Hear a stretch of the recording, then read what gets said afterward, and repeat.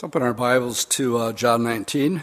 I've entitled this Good Friday 2015, and these are going to be the 7 sayings that Jesus spoke from the cross as he was on the cross from 9 till 3 of those hours being darkened.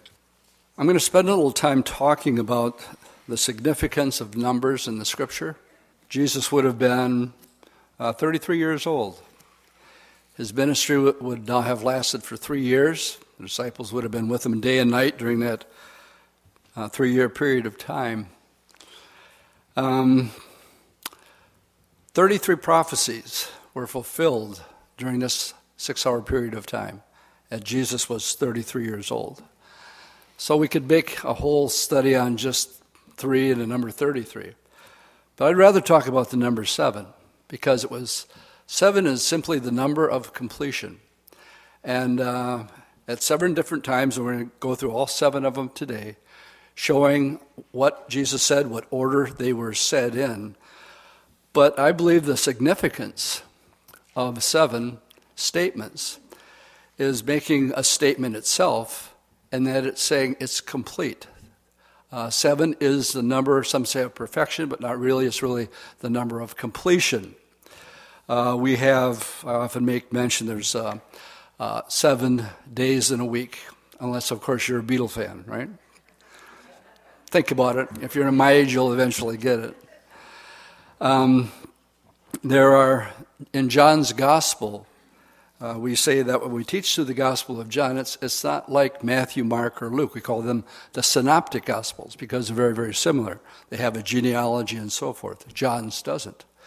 John decides instead to write about 7 miracles that Jesus did. And then he ends it by saying, there's many other things that Jesus said and did. But these are written that you might believe that Jesus Christ is the Son of God. There were much more than 7, but John just picked 7. And his point is he wants to show the deity of the Lord Jesus Christ, that Jesus is God. So he picks 7 I am statements. And you can do your own homework on that. I'm the resurrection and the life. I'm the good shepherd. I'm the door. And so on and so forth. But there's 7 of them. As we go on with John's writing, we find that God kept John alive to be an instrument to write the book of Revelation. And he told him to write 7 letters to 7 churches. And in chapter 5, Jesus goes up to the Father on the throne and he takes a scroll from the Father's hands. The Bible says that you couldn't even look on this scroll. Nobody could look at it. Heaven and earth fled when they saw this scroll. And Jesus walks up and takes a scroll out of the Father's hands, and it said it had 7 seals on it. When Jesus opened the first seal, it began, in Revelation 6, verse 1, it began a 7-year period of time fulfilling Daniel, what we like to call Daniel's 70th week. God owes Israel 7 years. From chapter 4, chapter 6, all the way to 19, we have a 7-year period of time. And one by one, Jesus is going to open the scrolls. But again, there are 7 of them. Now, contained in these judgments, 7 of them are seal judgments, 7 of them are trumpet judgments, and 7 of them are bowl judgments. They intensify. And what we have, if I would sum it up in a nutshell, these verses, these judgments, not only the number of 7 and the 7 angels and so on and so forth, but here we have the completion, because it says in chapter 6, I think verse 21 or something, that this is the wrath of the Lamb. But my point, it is a complete wrath of God, total and complete, being poured out until he's satisfied. Heavy stuff in there. I mean, right before they get into the final judgment, it says it was so heavy that there was silence in heaven for a half an hour. Now that can get really awkward. That tells me a lot, for one thing. The first thing it explains to me is that if there's silence in heaven for a half an hour, there's no women in heaven, none whatsoever. Amen? Okay, I got one amen here. It's a heavy study, okay? I always get them on that one. But with it comes, and it ends with God bringing complete devastation to planet Earth as they blaspheme God because of the judgments. And basically then what happens is you have the end of the 7-year tribulation. You have Matthew 25, a 45-day period of time of judgment upon the earth. And then it's interesting, because then will begin the 7th 1,000-year period of time. Man has been here for 6,000 years. And we're getting ready to enter that 7,000th year. And we'll be talking more about that during our creation conference. We take it literally that we've been here for 6,000 years, not millions and millions and billions, but 6,000 years. And we're getting ready to enter into the 7th, which would mean what? God's completion for his purpose, and then he'll create a new heaven and a new earth. But it'll only be after everything is completed. Now, Jesus did make 7 statements from the cross. On the day that Karl Marx died on March 14th, 1883, his housekeeper came to him and said, "Tell me your last words and I'll write them down." And Marx replied, "Go on, get out. Last words are for fools who haven't said enough." The last words can be very revealing. P.T. Barnum said as he was dying, what were the day's receipts? In other words, how much money did we make today? Interesting. Job says, I came with nothing, naked I came, right? Naked I go. What does it matter what the receipts were? He couldn't take any of it with him. But that was his last words. Napoleon said, Chief of the Army. And the great Baptist preacher Charles Spurgeon said his last words, Jesus died for me. John Wesley, the best of all is God is with us. And here are just some of the last words that some people in history have laid out. Our afternoon is going to be spent looking at what the last words of Jesus was. So I need to have you turn with me to Luke chapter 23 as we dive into the study of God's Word on this Good Friday.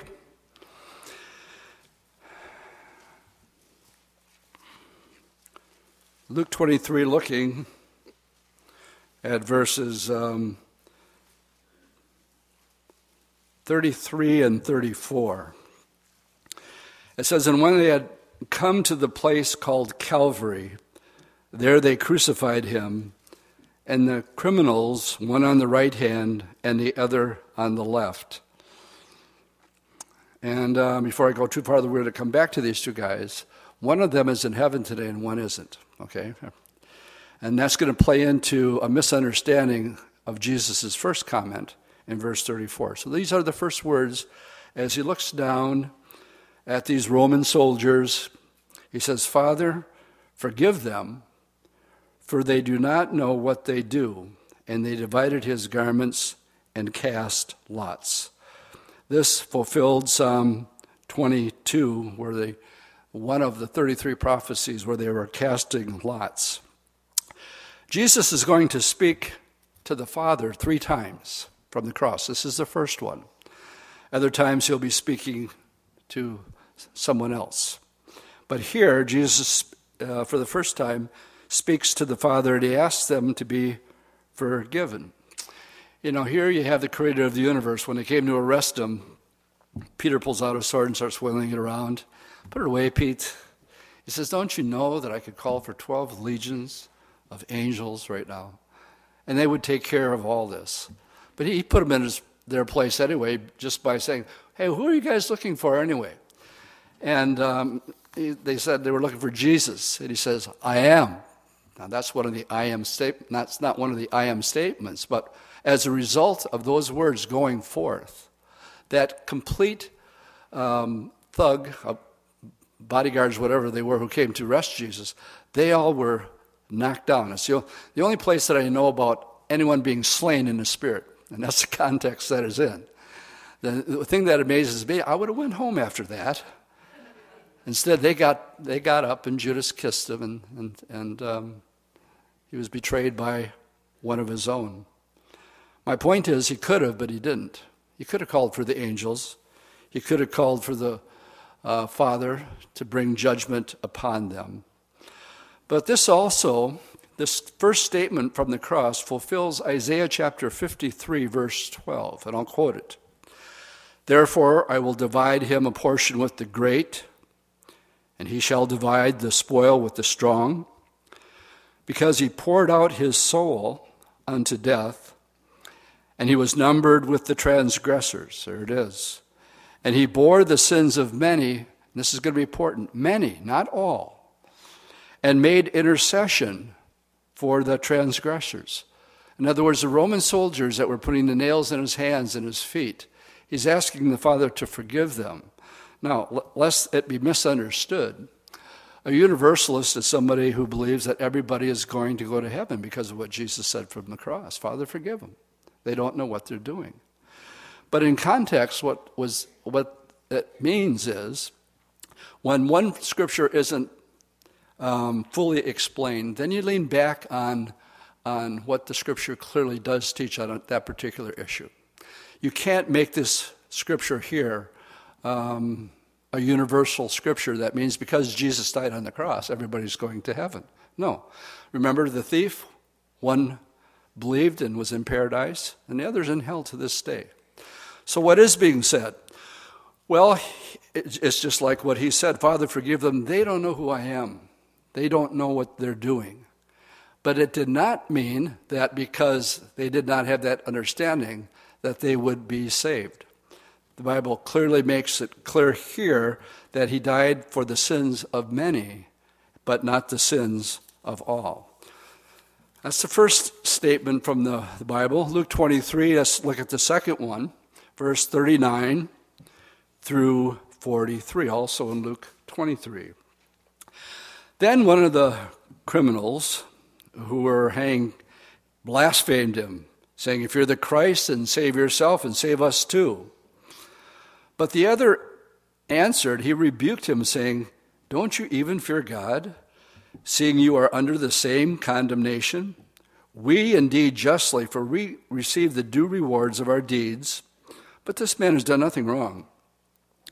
Then he said to Jesus, I hope we get to see this moment, Lord, would you remember me when you come into your kingdom? And the second thing Jesus said on the cross was to this thief, he had no good works, never went to synagogue, was only known as a reputation as a thief, never said the sinner's prayer, never got baptized, none of the above.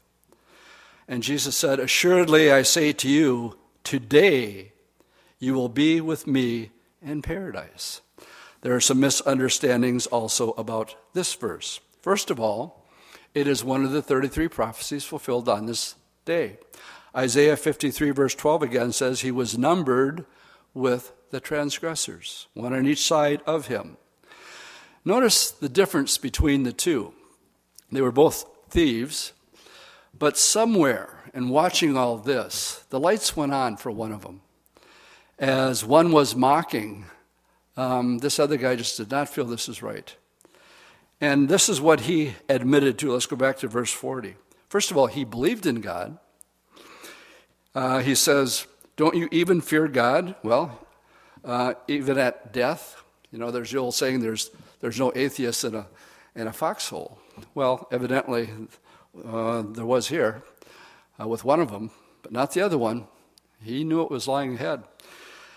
Seeing we are under the same condemnation. So number one, he did believe in God. Number two, he was aware that he was worthy of the judgment that was being merited out against him.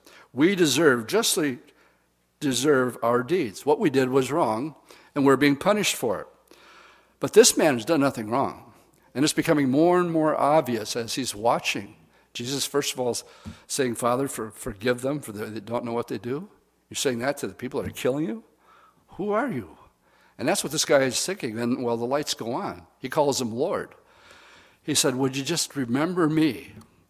Now, again, it's not so much what a person says if he walks down the altar or how you go about your conversion to salvation.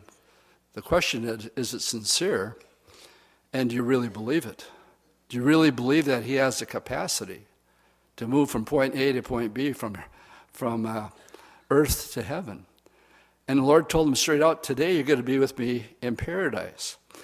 Well, this is also needs to be explained, because on Sunday we're going to talk about the resurrection. Amen? Something to look forward to. All right, but when he raises from the dead, here's Mary Magdalene. She thought he was the gardener, but then she recognizes his voice, and she said, Lord, Rabboni. And she went and put a bear hug on him. He got away once, but he wasn't going to get away twice, as far as she was concerned. And Mary, don't do that. And then it says what? Because I have not yet ascended unto my Father. Here's the question. How could the thief be in heaven that day? Jesus said, today you're going to be with me in paradise. If Jesus himself said he hadn't ascended to heaven to Mary after the third day and the resurrection. Well, the answer is explained in the book of Ephesians chapter 4, where it says before Jesus ascended, he first descended into the earth. Luke chapter 16 tells us the story of the rich man and Lazarus, right? Is everybody tracking with me? They both die. One goes and is buried and ends up in hell, and the other one is in a place called Abraham's bosom, i.e., paradise. We read in Hebrews 11, verse 13, what happened to all those Old Testament saints? Abraham, Isaac, Jacob, David, Gideon, all. What happened to them when they died? They couldn't go to heaven because Jesus had not yet died on the cross. Hebrews 11:13 says, these all died in faith. He's speaking about the Old Testament saints, not having received the promise. Well, what's the promise? Well, heaven. But seeing them afar off, were assured, embrace them, and confess they were simply passing through this world, strangers and pilgrims. That's why you shouldn't get all too hung up with this world. We're told to touch it ever so lightly. Paul to Timothy, be a good soldier, Timothy, hang in there, and don't touch this world too lightly. Just passing by. You're just a pilgrim. You're just a stranger. And so when we read, today you'll be with me in paradise, it says Jesus went there, and he set the captives free. That's a prophecy from Isaiah. It's in the book of Ephesians chapter 4, and that's being fulfilled right here. Well, I was studying, Judy and I were witnessing to our friends and neighbors when we were down in Arizona this past week. And we were just doing our morning devos on the front porch. It was 85 degrees, and did I slip out? Sorry, didn't mean to tell you that. And drinking our coffee, and it's nice. It was nice. Anyway, Mario comes over. He's an Italian war vet. He's got a Purple Heart. Got shot 3 times. We're good buddies. And I said, do you want to know what we're studying about for Sunday? And he said, yeah, sure, why not? And he has a Catholic background. And as we're explaining that it's going to be on Jonah, as Jonah was 3 days and 3 nights in the belly of the whale, so the Son of Man will be 3 days and 3 nights in the heart of the earth. And I began to explain the story about the rich man and Lazarus. And I says, do you know what that is? He goes, yeah, it's purgatory. And I says, no, that's not right. He says, well, what is it then? I said, well, let me just ask you a question, Mario. Here's a question. I said, I know you believe in Jesus. I know you pray every single day. But when Jesus died on the cross, do you believe that he died for every sin, past, present, and future? And he didn't bat an eye. He said, absolutely, I believe that. And then I said, then I have a question for you. Why is it necessary for there to be a purgatory? And he never thought of it before. He never thought of it before. And sometimes when you're sharing with your Catholic friends who have a heart for the things of the Lord, what they simply haven't done is studied and opened their heart up to the Word of God. He says, I can't understand the Bible when I read it. And I said, just ask the Lord, and he'll show you. He will open up your heart, and he'll open this thing up. The Lord says, come, let us reason together. It's a reasonable thing. And I said, when we leave today, Mario, I want you to go home with just one thing that we learned, and that's this. There is no purgatory. He says, I believe that, because the other part makes sense. Jesus died for all of my sins, therefore it's not necessary. I told him it wasn't even invented until 400 years after Christ was, the Gospels were written. I says, man's invention. And I'll just leave it at that. I gave him a little bit more lecture on why he shouldn't believe it, but I'll just leave it at that.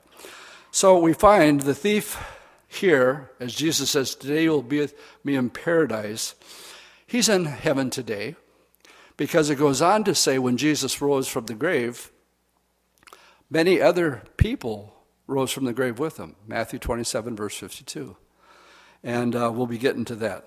Let's go to our third statement from the cross. John chapter 19, where Pastor Lane was reading for us earlier, looking at verse 25 through 27. Now there stood by the cross of Jesus his mother and his mother's sister, Mary, the wife of Cleopas, and Mary Magdalene. And when Jesus therefore saw his mother and the disciple whom he loved standing by. Now notice John is writing the Gospel of John, and this is how he refers to himself, that disciple whom Jesus loved. He said to his mother, "Woman, behold your son."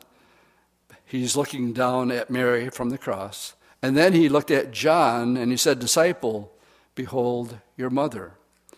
And from that hour, that disciple took her to his own home. Mary is an interesting woman.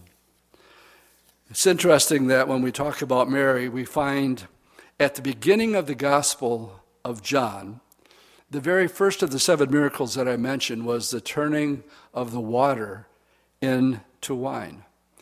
It was a wedding feast at Cana. Mary was attending the wedding, and she was involved somehow with food preparation, just like when we have a wedding here or a funeral here. We have the gals involved with behind the scenes being servants. And by the way, it was only the servants who got to see the miracle. They're the ones that poured the water. And one of the benefits of serving the Lord is you get to see the hand of the Lord. Somebody want to say amen at that? One of the benefits of being a Christian and being used by the Lord is watch the Lord do supernatural things very, very naturally. Pouring water from one pitcher to another, and all of a sudden it was the wine. Matter of fact, the guy who was heading up the wedding said usually they serve the junky wine first, and they save the best, or the other way around. Usually they serve the best first, and then they use the weaker stuff later. And he said, but this, they've saved the best for last. Well, she was involved with, that was the first time Mary is mentioned. And what I want to point out about Mary here is these are the last recorded words of Mary. For those of you who are witnessing to people who see Mary other than somebody, than a sinner like you and me. And her last recorded words are John 2, verse 5, and this is what she said. Whatever he says, do it. Isn't that great? Whatever he says, do it. Those are the last recorded words of Mary. And then we find that's where Jesus displayed his power. It was his first miracle. He manifested his glory and turned the water into wine. But in John 19, our Lord Jesus here is dying in weakness, like a lamb led to the slaughter, and in shame. He could have exercised his power, delivered himself, but he chose not to. And his mother is watching all of this. Now, I was around when my mother died. It's heart-wrenching. My prayer was she wouldn't suffer. And the Lord answered my prayer. The Lord took her quick. She died of lung cancer. And so I thank the Lord for that. But this also fulfills a prophecy as she's standing looking up at the cross. Because remember when Jesus was dedicated, Simeon was there, and he made a prophecy. He said, "Someday, Mary, a sword shall pierce you through your own soul." And she experienced the climax of that suffering at the cross, where a mother had to watch her son go through such torment. Nobody really got it except some of these gals that were there. The fourth statement that Jesus made from the cross, we have to go back to Matthew chapter 27. So let's go back there, look at verses 45 through 49. Now from the 6th hour until the 9th hour, there was darkness over all the land. I'll come back and comment on that in a second. And about the 9th hour, Jesus cried out with a loud voice, "Eli, Eli, lama sabachthani," that is, my God, why have you forsaken me?" This also is one of the prophecies from Psalm 22, verse 1. That's how it begins. My God, why have you forsaken me? But let's just talk a little bit about past, present to that time, and future darkness that's coming.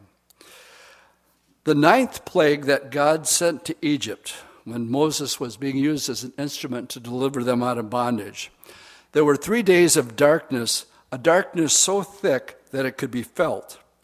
There was darkness over Egypt before the final judgment of the Passover and the death of the firstborn. And I just think about the darkness and the Father's one and only Son, and darkness was also happening during this period of time. And he goes on and asks the question, why? My God, why have you forsaken me? Why was he forsaken? Why was he lonely? Well, that's what sin does. Sin isolates us from God. Sin separates a man from God. Sin separates man from man, and sin separates a man from himself. When Jesus died, he was separated at that moment in time. For how long, who knows? Theologians can argue that one through. The fact is, he was separated. Why was he forsaken of the Father? Well, the answer is that we might never be forsaken by the Father. He was forsaken so that we would never be forsaken. He went through darkness that we might have light. He went through isolation for us. That is what hell is. And again, we talk about hell so glibly sometimes. But here's the reality of giving both sides of the message of heaven and hell. What is hell? It's eternal loneliness. Eternal loneliness. It's eternal isolation. You know, before I was saved and in the days of Hendrix and Joplin and Jimmy Morris, they all died at the age of 28. We thought that was interesting coincidence. And we thought, but what the heck, we're all going to meet up. We'll be partying hardy in hell. And we were so flippant and so arrogant to be making such statements, having absolutely no idea what we were talking about. None. Zilch. Nada. There's no friendship in hell. There's no fellowship in the darkness of hell. We sense a great mystery here, the darkness around the cross, and a great mystery, the loneliness of the cross. He had never known this before, and that's why I can't relate to it. He had always been in fellowship, not from a beginning point, but just always. There had never been that broken fellowship. And it had to take place because, as we read before we began, he who knew no sin became sin for us that we might become the righteousness of God. I call it the great exchange. God took my sin and he gave me his righteousness. Now give me an amen on that one. That's the good news if there ever was good news. And so, on the other hand, we have no fear of ever being separated. I'll never leave you now. I'll never forsake you. And there's no power in the universe that can take you out of the Father's hands. It happened once. It'll never happen again. And those who are in Christ will never, ever experience that eternal loneliness or separation. But we all have friends that will. We all know people, and they don't know what's on the other side of that. The fifth statement is in John chapter 19, so let's go ahead to that. John 19, picking up in verse 28. The fifth statement. After this, Jesus, knowing that all things were now accomplished, that the scriptures might be fulfilled. What do we have here again? Another prophecy that has to be fulfilled, said, I thirst. In Psalm 22, verse 15, is the fulfillment, and I'll read it. It says, my strength is dried up like a potsherd, and my tongue clings to my jaws, and you have brought me to the dust of death. It's hot in Israel, and it would have been hot that day, not maybe during this time, during the darkness. But we have here the idea of him thirsting. So they says in verse 29, they took sour wine, was sitting there, and they filled a sponge with the wine and put it on hyssop and put it up to his mouth.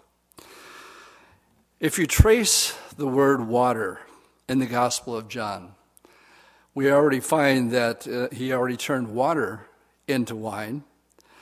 And in John chapter 7, at the Feast of Tabernacles, he talks about thirst. He says, if anyone thirsts, let him come and drink of me. There was a woman at the well. He told her, if you drink of that water, you're going to thirst again. But if you drink of the water that I give you, you'll never, ever be thirsty again. So the idea of human thirst and being satisfied. And the good news is people thirst for a lot of stuff down here. It doesn't satisfy, it doesn't fulfill. You'll still want more. Just like P.T. Barnum, how much is enough? I don't know, how much did we make today? What were the receipts? And that's what they're interested in. Here's the good news in Revelation 7, verse 16.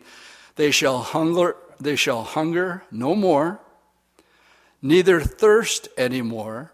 Revelation 22:17, the last invitation, invites all those who thirst to come and take of the water of life freely. This isn't ordinary water. This is living water. I'm really curious about this one. I want to know what living water looks like. And I want to know what it tastes like. And but we're going to experience that because Jesus went to the point of suffering where the very top of his mouth was so dry that his tongue was probably swollen and stuck to the top. And it was foretold by David in Psalm 22. The sixth saying of Jesus in John chapter 19, now in verse 30, right after this, and when Jesus had received the sour wine, he said, it is finished, and bowing his head, he gave up the spirit. In the Greek word, it's the word tetelestai, and it basically means paid in full, job done. If you were to check a Greek lexicon, you would find that the servants and the slave use this word. A worker to his master would use this word. A master would tell a servant to go do this or that or the other thing. And when the servant had completed the task, he would come back and say, tetelestai, job's done. I've finished the work that you as my master have given me to do. Jesus said, for this reason I came into the world. I mean, the whole reason, John the Baptist, the day he was first pointed out, there he is. There's the Lamb of God who's going to take away the sins of the world. And when it's all said and done, he's going to say, tetelestai, it's finished. Father, the work that you gave me to do has been accomplished, and it is finished. It is complete. Tetelestai. It brings us to our last one, and that we have to go back to Luke chapter 23, looking at verse 46. And when Jesus had cried out with a loud voice, he said, Father, into your hands I commend my spirit. And having said this, he breathed his last. That's why it's important to have a cross-check with the Gospels, because we find here from it is finished that he gave up the ghost. But before that happens, Luke tells us here, he says, Father, into your hands I commend my spirit. And what happened here is that Jesus, who is fully God and fully man, actually died. He died physically on the cross. And just to make sure, they couldn't believe it. The Sabbath was beginning to come. And so they broke the legs of the two thieves. And in so doing, their inability to push themselves up so that they could get oxygen into their lungs, they simply suffocated. That was the reason for the breaking of the legs. So now they're going to go to Jesus. But they look at him, and if you're a Roman soldier, you know when somebody's dead. You just know. But to make sure, one of them took a spear and thrust it into his heart, and both blood and water came out. He was dead, physically dead. And as soon as he died, we hear that there was a great earthquake. It was already dark. I mean, I'm sure there were a lot of people freaking out there at this time. But something more important took place at that very moment. It says, the veil of the temple was torn from the top to the bottom. What was behind the veil of the temple was the Ark of the Covenant, the Holy of Holies. Only a high priest could go in there once a year to make atonement for sin. Once a year. And he had to be atoned himself before he could go in. The other thing that happened is that some graves were opened and some of the saints were resurrected. But now it clarifies that when you read it in Matthew 27, it says after his resurrection.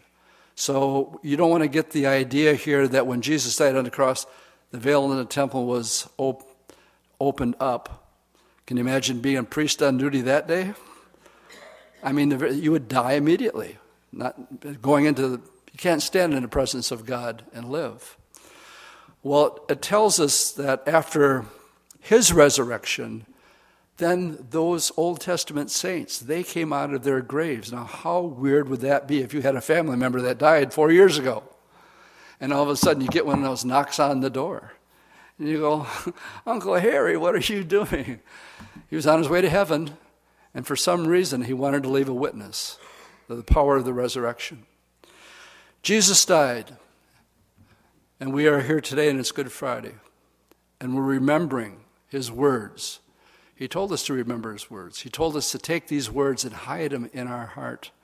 And so that we know them so well, that when we have our difficult times of trial and temptation, people just don't like you simply because you're a Christian. Hey, you know what you signed up for. Jesus said if they hated me, they're going to hate you too. And if you're going to be a stickler about always quoting prophecies being fulfilled, they're not going to want to hear it.